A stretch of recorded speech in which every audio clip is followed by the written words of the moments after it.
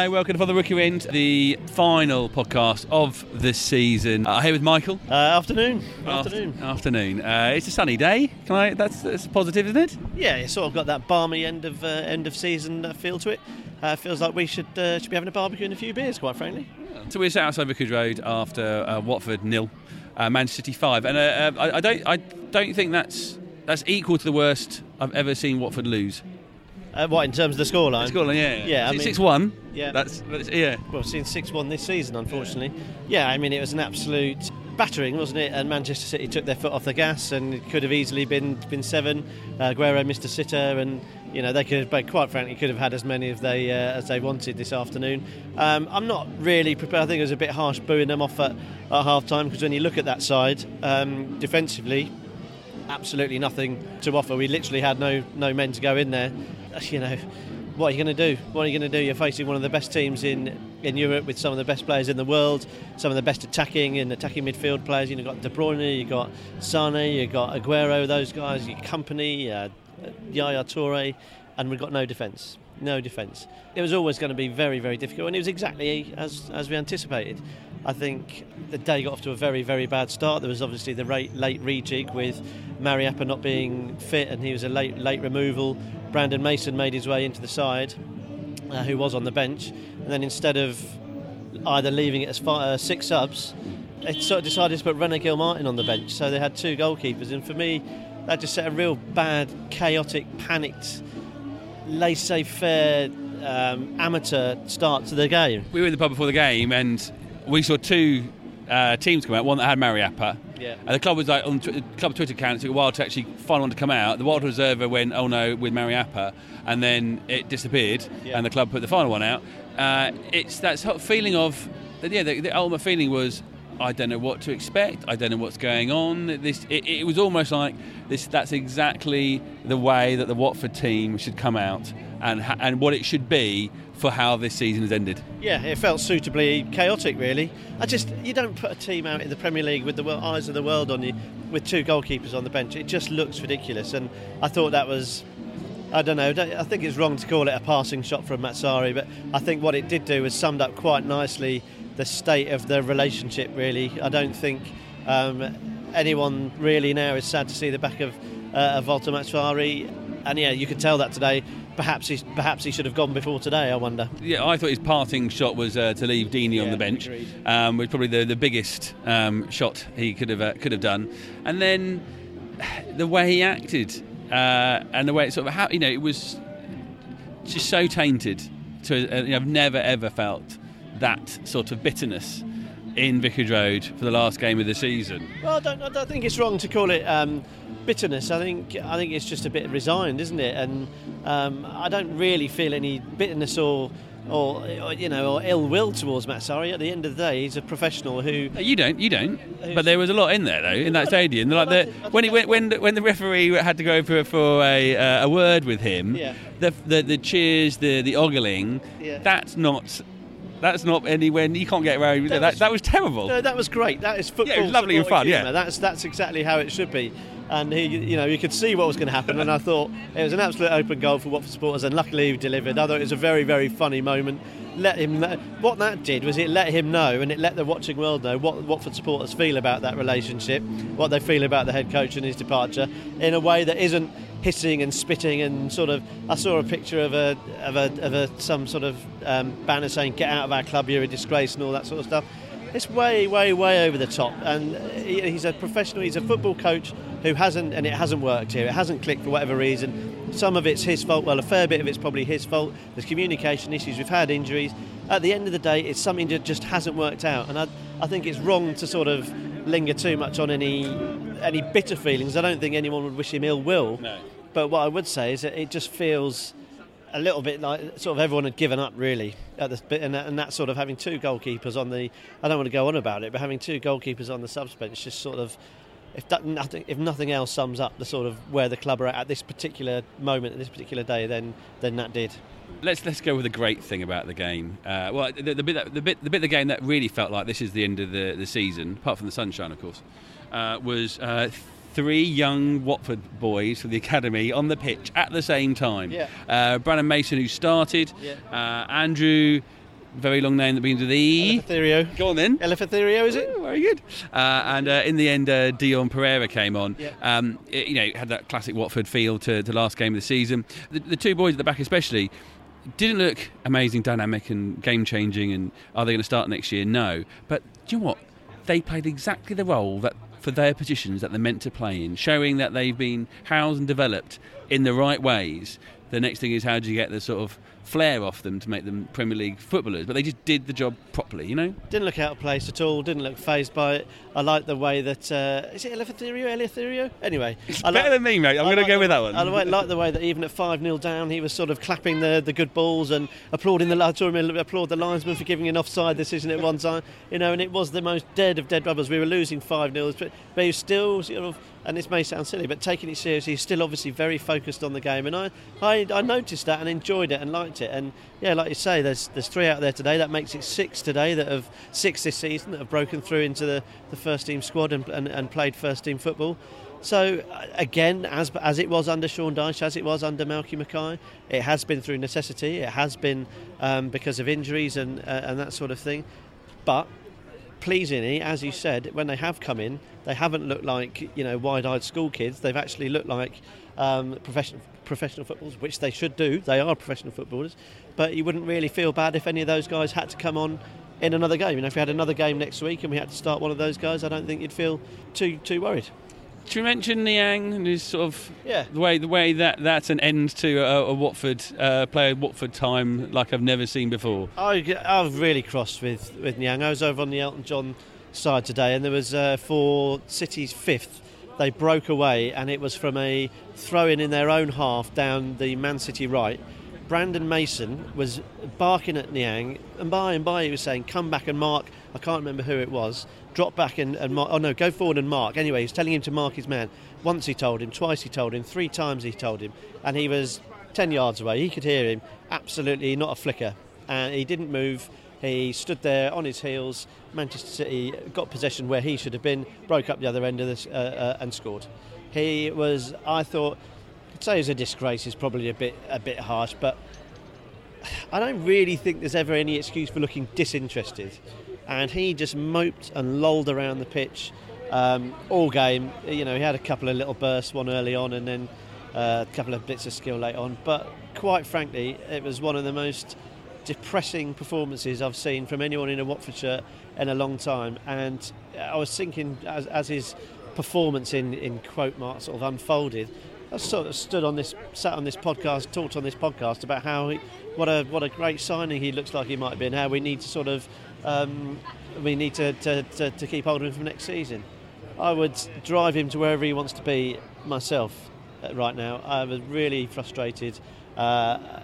Don't need that sort of nonsense around the club, and the sooner he gets away from Vicarage Road, the better.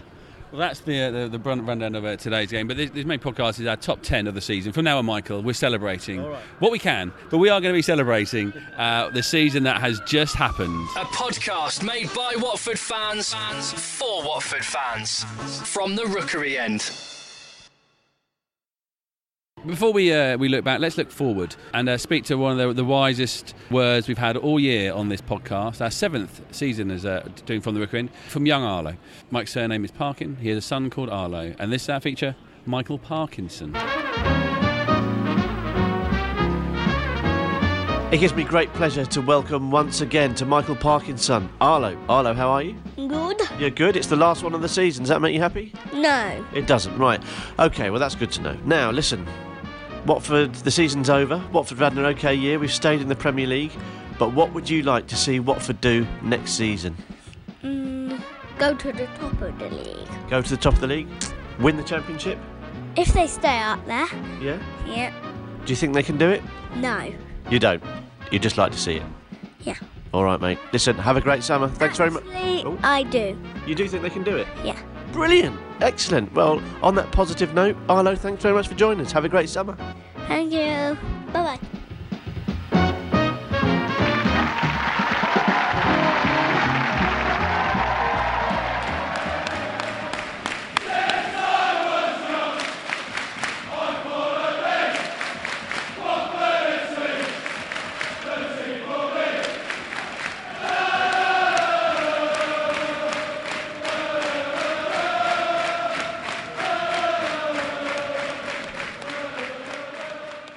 maybe he knows something about next year with this positivity. Does he have good contact with Scott Duxbury? Do you know? I'm sure Arlo has got an extensive black book of contacts. He doesn't share everything that he discusses with club officials with me, probably because he knows them on the podcast, doesn't want to give too much away. But yeah, what I liked about his enthusiasm was over the last couple of days I've been saying to everyone I talk to, I'm looking forward to the end of the football season. And then I put the radio on this morning on Radio 5, and there wasn't a sports show on. And I think, oh no, we've got no football for ages now. So I am going to miss it. And Arlo's definitely looking forward to the new season, as we all should. So let's look back on the season that has just been in our top 10 of the 2016-2017 season. 10. Probably the toughest one of all the things that happened this year, and for many years to come, was the death of Graham Taylor. We discussed it on the podcast for one special episode, and we're not celebrating his death, of course. We're celebrating what happened afterwards and the reaction. And from the club and from the fans, this has been it was a wonderful, as those moments can be. It was a wonderful time. Yeah. The days after Graham's death. Yeah, I mean, and it was such a seismic event. It really should be, in terms of the size and weight and importance and gravitas of the event. It is the number one thing that happened this season, but obviously we're trying to make this a highlights thing, and there's no way we can make something so upsetting and so sad and so distressing number one. But yeah, it was... I was thinking about it this morning, and I was thinking about him this morning, about how this season will be remembered, and it will be the season that we lost Graham. And as we found out at the time, the outpouring of emotion from Watford supporters was visceral. It was very real. It was very emotional. It's very, very, very raw, and not just Watford supporters, but the world of football mourned Graham's passing, and that was quite not rewarding, but it was comforting. And I hope, I said at the time, and I maintain to this day, I hope that was of some comfort to Graham's family. I'm sure they knew how well regarded he was, but I think this will really have driven home what a special man he was, not just in Hertfordshire, not just here at Watford, but the world of soccer, association football, the whole sport loved this man, and he was so important for us. And I think a lot of people realised. I had people tweet me saying, I didn't realise what a great man Graham was. I haven't heard these stories before. No wonder you lot loved him so much. And if one good thing can come out of this untimely, upsetting news, it's that the watching world, the wider world, got a real sense of what an incredible man he was, and how lucky Watford Football Club were to have him, and how we as supporters of Watford Football Club were to have him associated with our club for so long. He, it still feels quite jarring to me. I'll see a picture of him or whatever, it'll come up in conversation, and it's one of those things. It still feels a little bit unreal. Someone, absolutely integral to my younger life, and ever since I started watching football, he's been a massive part of my life, and he's gone, and it's it's deeply saddening. It affected me quite a lot, and it still does. So, absolutely massive moment, but yeah, like you say, a moment that Watford fans should take great pride in. Is not the right word, but it was a coming together, and almost it's the essence of what a football club should be. And he brought everyone together, and the club were dignified, the supporters were dignified, and yeah, it was a special, emotional, visceral time that no one will ever forget, and he'll be missed forever. We'll have the game against Aston Villa at the end of July, part of pre-season, and the statue that will be outside Vicarage Road. More information on that, it will be coming, I suspect, in the next 6 months. So again, he will never be forgotten at Watford Football Club. 9. A fake HSBC letter could have been an absolute worst moment of the entire season if everything had sort of gone the way and we'd been found guilty of fraud. This fake letter that was sent to the Football League 3 years ago, when Gino Pozzo took over full ownership of the club as an individual. The chairman Raphael River was the man who in charge of that letter, and he was left his position as chairman, and Scott Dux was moved up to be chairman and chief executive. We dodged a bullet there. Well, you say that. I mean, what was great about it was another little bit of pantomime play, wasn't it, surrounding Watford. I think everyone with a sort of vague sense of keeping their feet on the ground and taking the time to avail themselves of the facts would realise that this couldn't really land us in too much hot water. The letter was designed and was provided to show Watford, to show that the owners had the necessary funds to run the football club. As you mentioned, they've ever since that letter was sent, they've been investing in the ground, they've been investing in players, in the Premier League. There was never any question that they had the funds. So anyone trying to press home the any sort of punishment for that was going to find themselves coming unstuck, and it also it's quite good fun, isn't it, now, as we see it as sport, when fans of opposition clubs say, oh, you're going to get deducted points for this. Once to start with it was the loans, then it was this, then it was because of this dodgy letter, and so it's quite a good opportunity to sort of wave back at the watching world, the lesser educated watching world, looking back in. But great sort of pantomime, entertaining stuff, and it does feel, I mean, obviously it's not the case. There's lots of sort of skullduggery at other football clubs, but it does feel like it's the only sort of thing that could ever happen at Watford. I do have to say, you mentioned Scott there, and it's too late to make it into the top 10.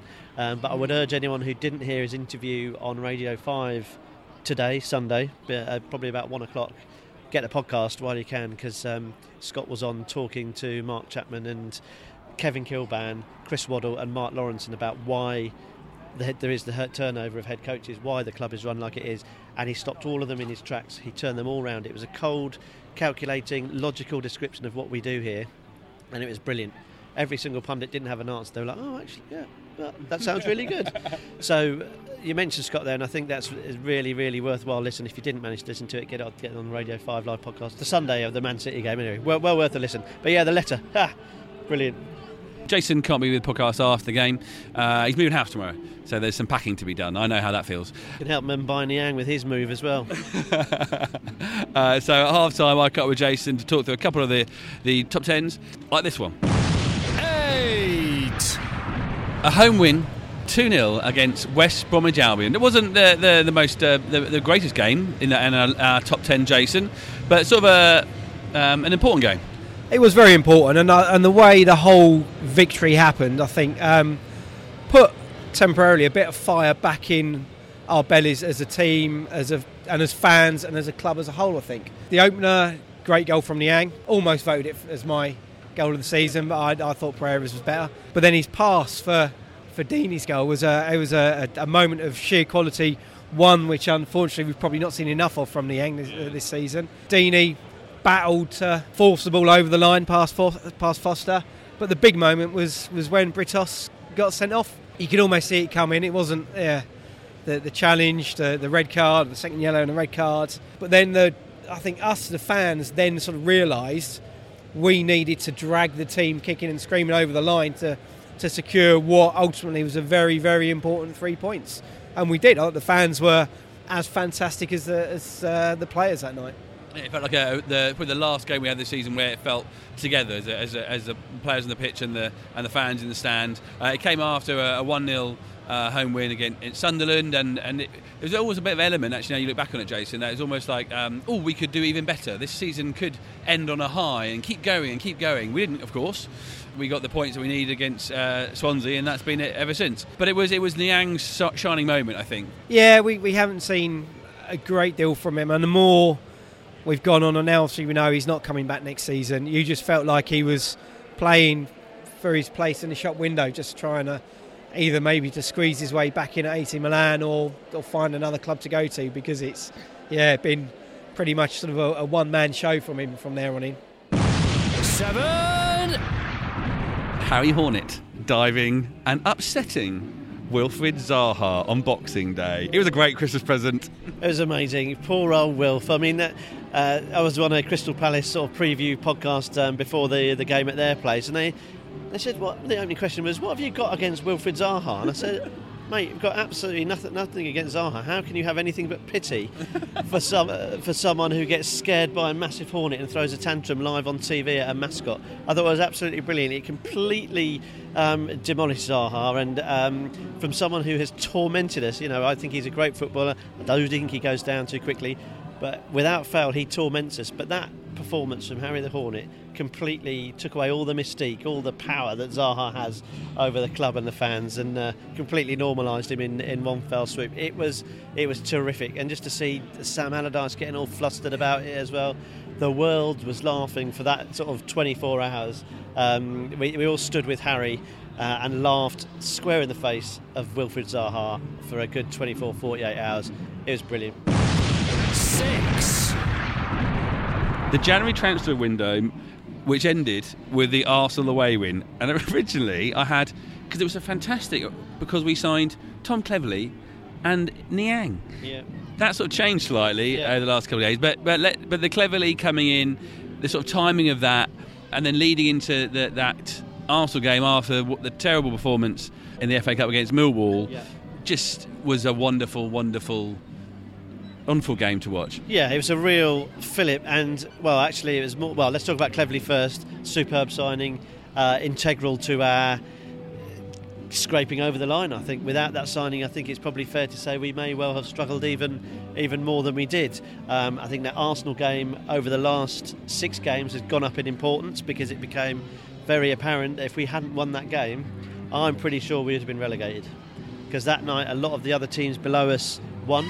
And I think the gap between us and the relegation zone was comfortable before the Arsenal game. It would have been down to 3 points had we lost that game. We won it and we kept a healthy distance away. And I think it's fair to say that game saved us. Because it was the first half in particular that really stood out. Yeah. And I think we recorded our reaction that was on the podcast of that game, because it was some of the best feelings from this season. Joy unrefined. It was so unexpected.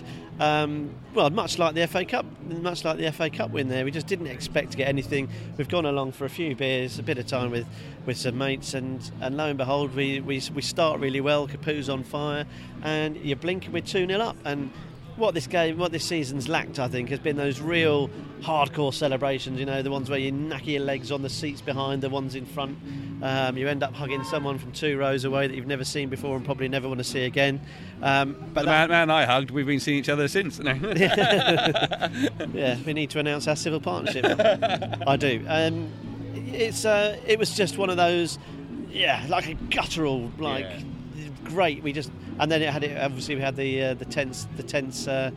Most of the second half really hanging on for that win. But yeah, it was a great feeling, especially as you're right to put it into context. Millwall the week before, or the couple of days before, and we were scratching our heads as to where do we go. We thought we had a good squad, we thought we had good players. Yet that's the sort of performance they turn in at Millwall. Well, we saw the Watford that Watford can be away at Arsenal, and it gave us a genuinely unforgettable evening. It was great. 5. Troy Deeney passing his 100th Watford goal. There were many times in the last 7 years where you would never thought Troy Deeney was going to make that. Not just because he had a spell away, for a long summer spell away. He started off incredibly slowly. You would never thought the Troy Deeney we saw for the first first 2 seasons that he was ever going to get this many goals. Exactly, and I think I referred back to this game before. Bristol Rovers away in the League Cup, when I think we were already 1-0 up. We'd gone 1-0 up early, and he had a chance to make it 2. And the goal was gaping. He was there, ready to pop it in the back of the net. And the Troy of today would have taken it, no questions asked. But he was hesitant, unsure of himself, and he completely fluffed it against a League 2 side. Yeah. And we know what he's done ever since, and the things he's been through as a person and what he is, and we've documented that many times on the podcast. But I suppose that it's a landmark which certain players like him you want them to have. It is. It's nice. It wasn't the most exciting of goals, or the most exciting of games. A penalty against Palace. Oh, the irony! But he finished it with aplomb, and they all count, don't they? It doesn't matter whether they come off your behind, your knee, your head, your foot, whatever. You've still got to put it in the back of the net. And those 100 goals, have got Watford well where they are today. Jose Holebas's Thunder Blaster away at Boa on the 6th of October, my birthday. It was a great thing to watch and to make my birthday.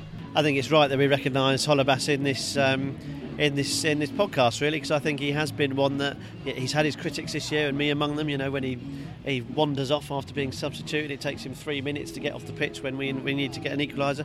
But overall, he is someone who's a winner. He's committed to the cause. He always wants the best for the team. He's always going to leave it out there. His discipline has left a little bit to be desired. Although when we really wanted him to get a booking, he didn't do it. The most disappointing thing of this entire day was that he could not get the record for 15 yellow cards. Just one massive kick. Right, 88th minute.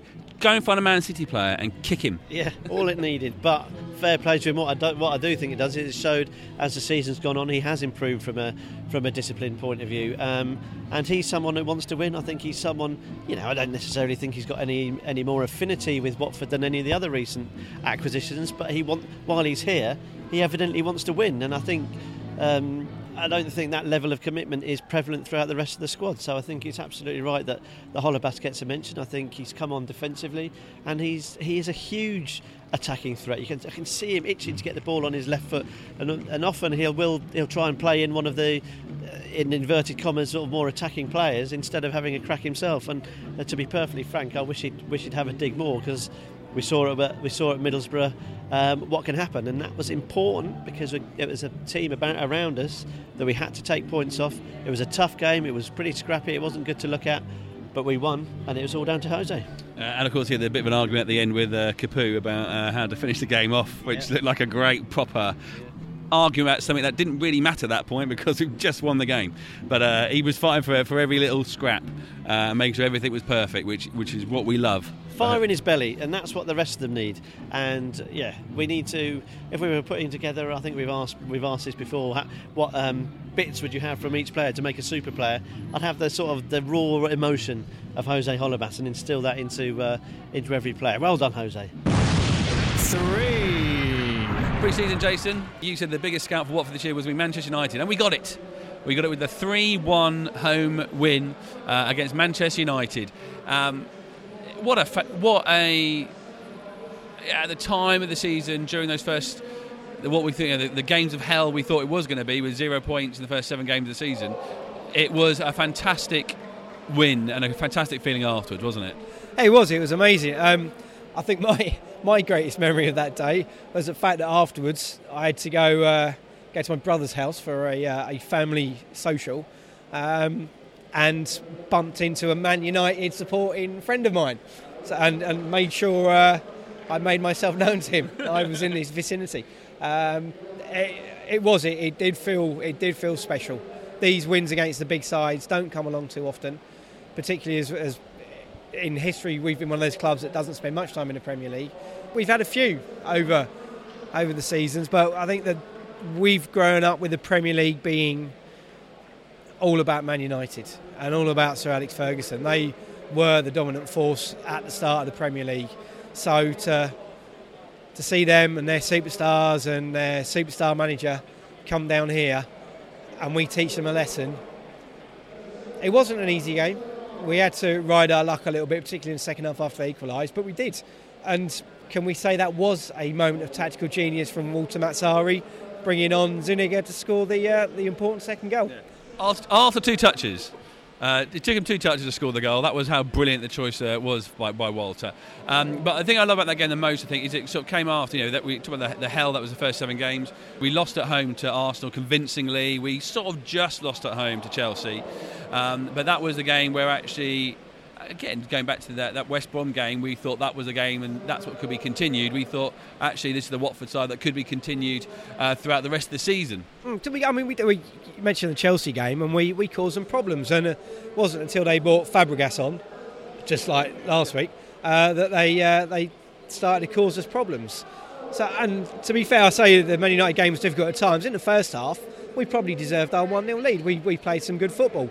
We had a great opportunity through Igalo, remember him, which he didn't take.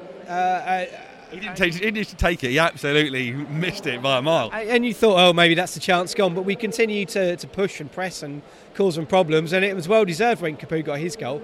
And ultimately in the end, we deserved the 3 points. We were fantastic that day. And you thought that, well, what can we achieve this season if we can put teams the likes of Man United to the sword? Maybe this isn't as high in the list if it wasn't, let's say, not for Watford, but for Manchester United falling off and not being the team that started this Premier League and under Sir Alex Ferguson. This might have been higher in the list. But 3-1 at home to Manchester United with a finish off by Troy Deeney in the dying minutes with a penalty just summed it up, and it was a wonderful day this season. Ahead of the Manchester United game, which some people might find surprising, was the comeback away at West Ham, the brand new stadium. 2 goals from Antonio, we were put behind, but then Iggy, remember Iggy? Do you remember him? Deeney, Capoue, Holebas. In 20 minutes, we'd turned that from 2-0 down to 4-2 up.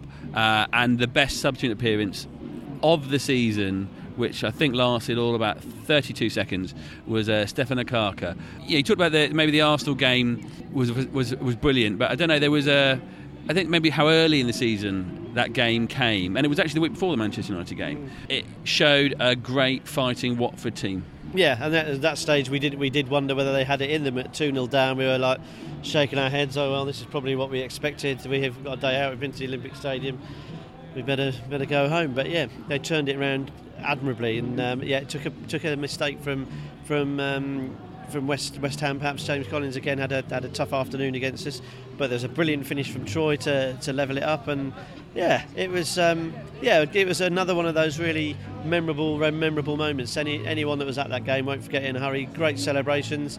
Watching the West Ham fans beat each other up all around the ground was mildly amusing. Obviously, hope no one was hurt, but at that stage, so early in the season, we thought, well, all right, we've got a bit of fight about us. We're not just going to roll over and have our tummies tickled. We're going to commit in these situations, seemingly hopeless situations, because at one stage when they were 2-0 up, they were Rabona in and all sorts of stuff, and we thought this could be very, very messy very, very quickly. But we dug in, ground out the first goal, got the equaliser, and then absolutely romped it in the second half, and could comfortably have had 5 or 6. So that was a standout performance, and one that at the time we hoped gave us sort of real good hope for the future. It's actually the only performance that was sort of followed up by another great performance, because the following week we played Manchester United.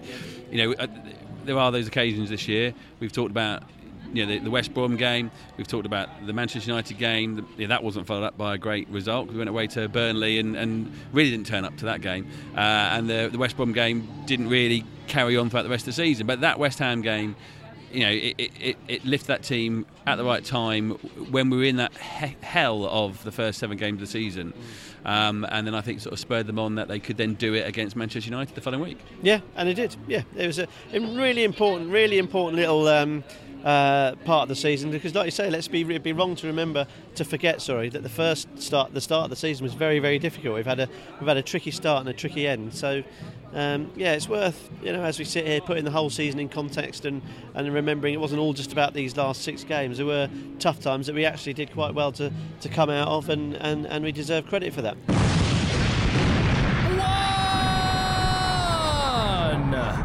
This was a very hard number 1 to pick. I think we've talked about some great moments, but we wanted, going back to number 10 in Graham, we had to pick something that felt right in many ways for Graham.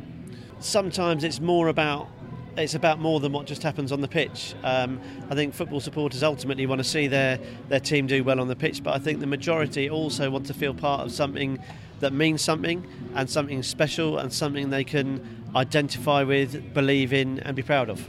So we decided to make our number 1 thing of this season the sensory room in between the Elton John and the Vicarage Road stand, which opened against Everton, which is part of work that the Shippey family, who are from Sunderland, what they've been doing with Sunderland and other clubs, part of that campaign, and Watford have opened this sensory room. We if you listen back to pod 7.19, you will hear our interview that we did with them and with Dave Messenger at the club about the room and the difference it's made. I spoke to Dave this week and asked him how many families has it helped, and the answer is 40 in this season alone. And there's 40 families that could not have enjoyed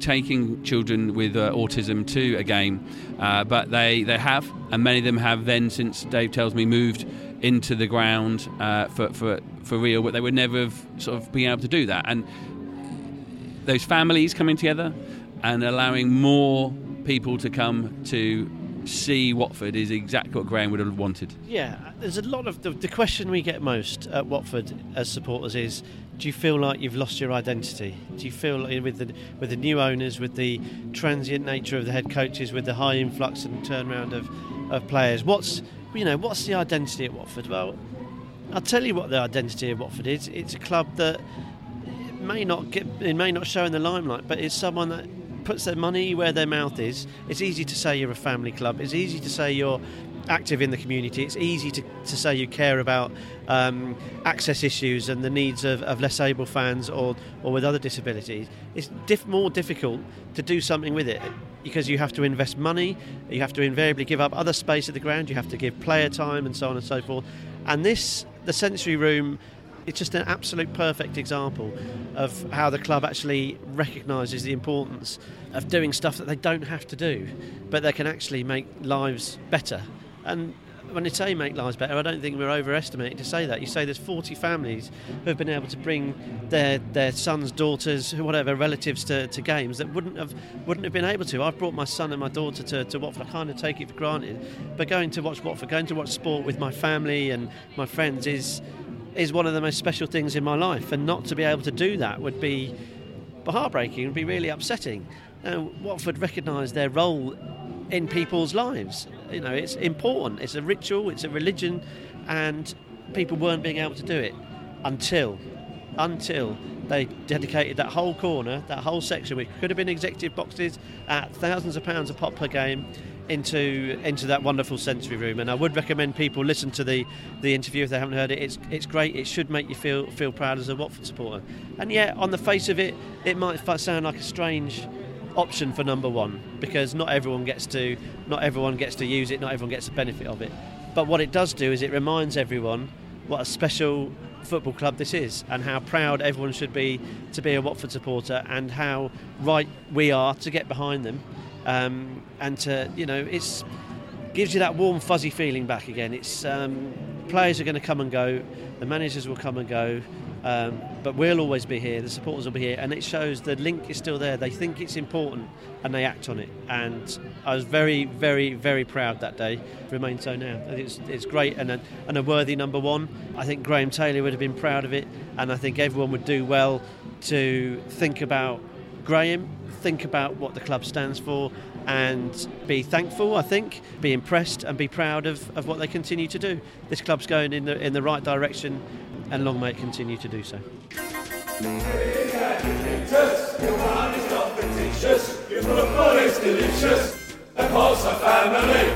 A podcast by Watford fans, for Watford fans. This is From the Rookery End. Thank you so much for listening to From the Rookery End this season.